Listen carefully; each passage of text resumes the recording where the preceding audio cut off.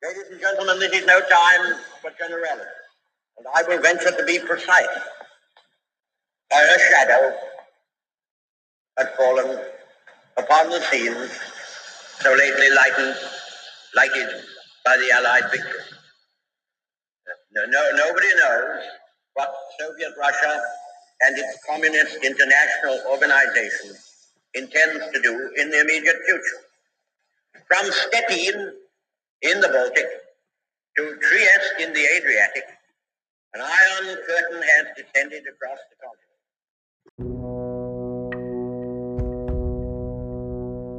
After the defeat of the Axis powers in World War II, the global community was still reeling from its effects. Millions were killed, entire cities were decimated, and the political boundaries of the world were being challenged in unprecedented ways. What's more, the significant differences between the United States and the Soviet Union were becoming even more apparent. Each superpower was now even more aware of how dangerous their opponent was. Neither country was willing to sacrifice the sense of security and newfound power they had come into during the years of World War II, and so each did whatever it could to both maintain and expand upon it. At their cores, the United States and the Soviet Union varied greatly in their beliefs for how governments and economies should function. The US was, and still is, a capitalist democracy.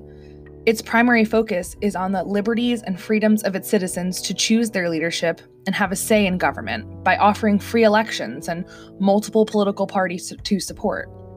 Its capitalist structure also demands for a free market, toting the idea that the government should not have any true regulation of the economy and its various components.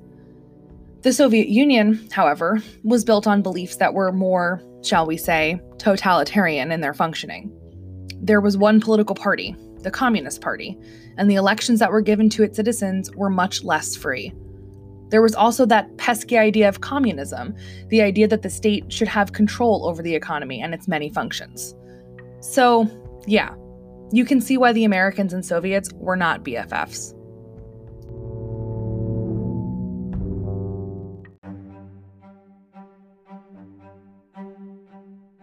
The first area of disagreement, and there would be many, was what to do with Eastern Europe post-World War II. Both Britain and the United States believed that the liberated nations of Eastern Europe, such as Poland and Czechoslovakia, should be free to determine their own form of government. Stalin, and therefore the Soviet Union, was afraid that these nations would be severely anti-Soviet if they were allowed to have these free elections.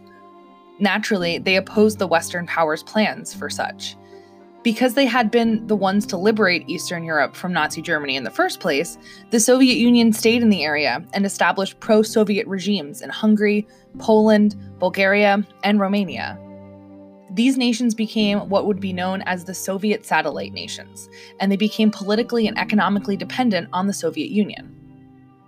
Another area of conflict was the situation that was unfolding in Greece in 1946. Post-World War II, a civil war had broken out between the Communist People's Liberation Army and the British-supported anti-communists. But as you can imagine, Britain was struggling with its own economic problems post-war, and they were forced to withdraw their support for the anti-communist fighters. This undoubtedly concerned the United States, or more specifically, President Harry S. Truman. Faced with the possibility of a Soviet-controlled Greece, Truman responded with his own plan. The Truman Doctrine was created in 1947. It promised that the United States would provide money and other forms of aid to countries, in this case Greece and Turkey, that were threatened by the expansion of communist control. Truman's plan was to contain the spread of communism as quickly and efficiently as possible. The doctrine was soon followed by the European Recovery Program, proposed by General George C. Marshall, who believed that communism would only spread to countries who were economically weak. His Marshall Plan provided nearly $13 billion to rebuild the war-torn Europe.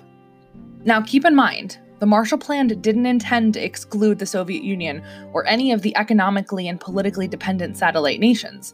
In fact, it encouraged all possible European nations to take advantage of the financial support. Unsurprisingly, the Soviet Union and its satellite nations refused to participate, and the Soviets saw this as an attempt to buy the support of smaller European countries, which, if we're being honest, isn't totally unfair to assume.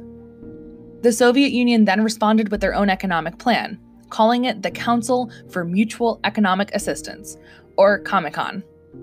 not comic-con, com-econ.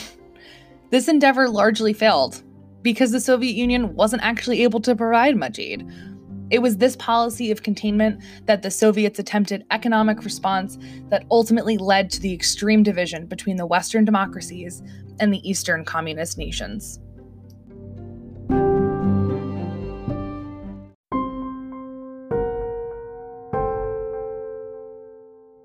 Another point of heated contention between the United States and the Soviet Union was the fate of Germany post-World War II.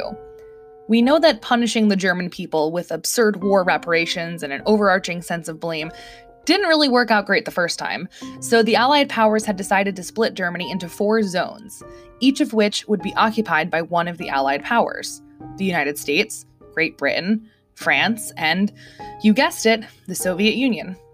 This plan worked out well for the country of Germany as a whole, but the city of Berlin was a whole other problem.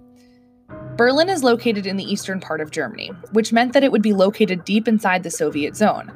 This fact didn't sit too well with the non-communist allies, as Berlin was the capital of Germany, and the idea of the Soviets having total control of that was too difficult to fathom.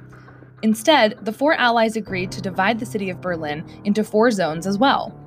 By February of 1948, the British, French, and Americans were making plans to unify the 3 western sections of Germany and Berlin and create a Western German government. The Soviets were less than pleased with this, and they reacted with a blockade of Western Berlin.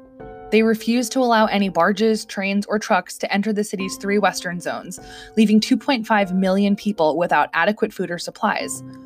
Ultimately, the Soviets hoped to force the Western powers to halt the creation of a separate Western German state, while also securing total economic control over the entirety of Berlin.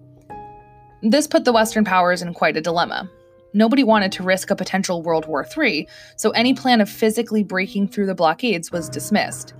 But they couldn't and wouldn't just leave the millions of men, women, and children who relied on them to suffer at the hands of the Soviets. So, how does one get around the troublesome land-based blockades created by Soviet equipment and soldiers? By sky, of course. For more than 10 months, British and American planes made more than 200,000 flights, carrying 2.3 million tons of supplies. This solution was called the Berlin Airlift, and at its height, 13,000 tons of goods were being flown to Berlin daily. Thwarted by the persistence of the American and British air forces, the Soviets finally gave in and lifted the blockade in May of 1949. The blockade on Berlin and the subsequent Berlin Airlift increased the tensions between the Soviet Union and the United States. It also brought about the separation of Germany into 2 official states: East Germany, the communist satellite country, and West Germany, the democratic country, were now formally established. A situation that wouldn't change for another 4 decades.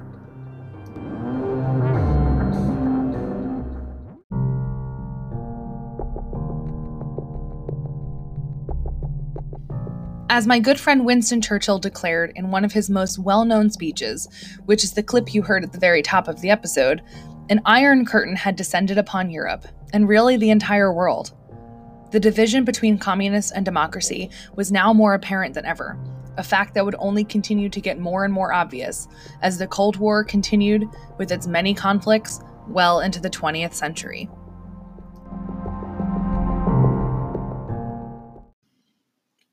Thanks for listening to Miss Fitzgerald's World History Podcast. If you have any questions, remember to reach out via email, Google Hangout, or you can always leave a comment somewhere in Google Classroom. It'll turn up for me eventually. Remember to stay safe, stay healthy, eat a vegetable, take a nap, take care of yourselves, and I'll see you soon.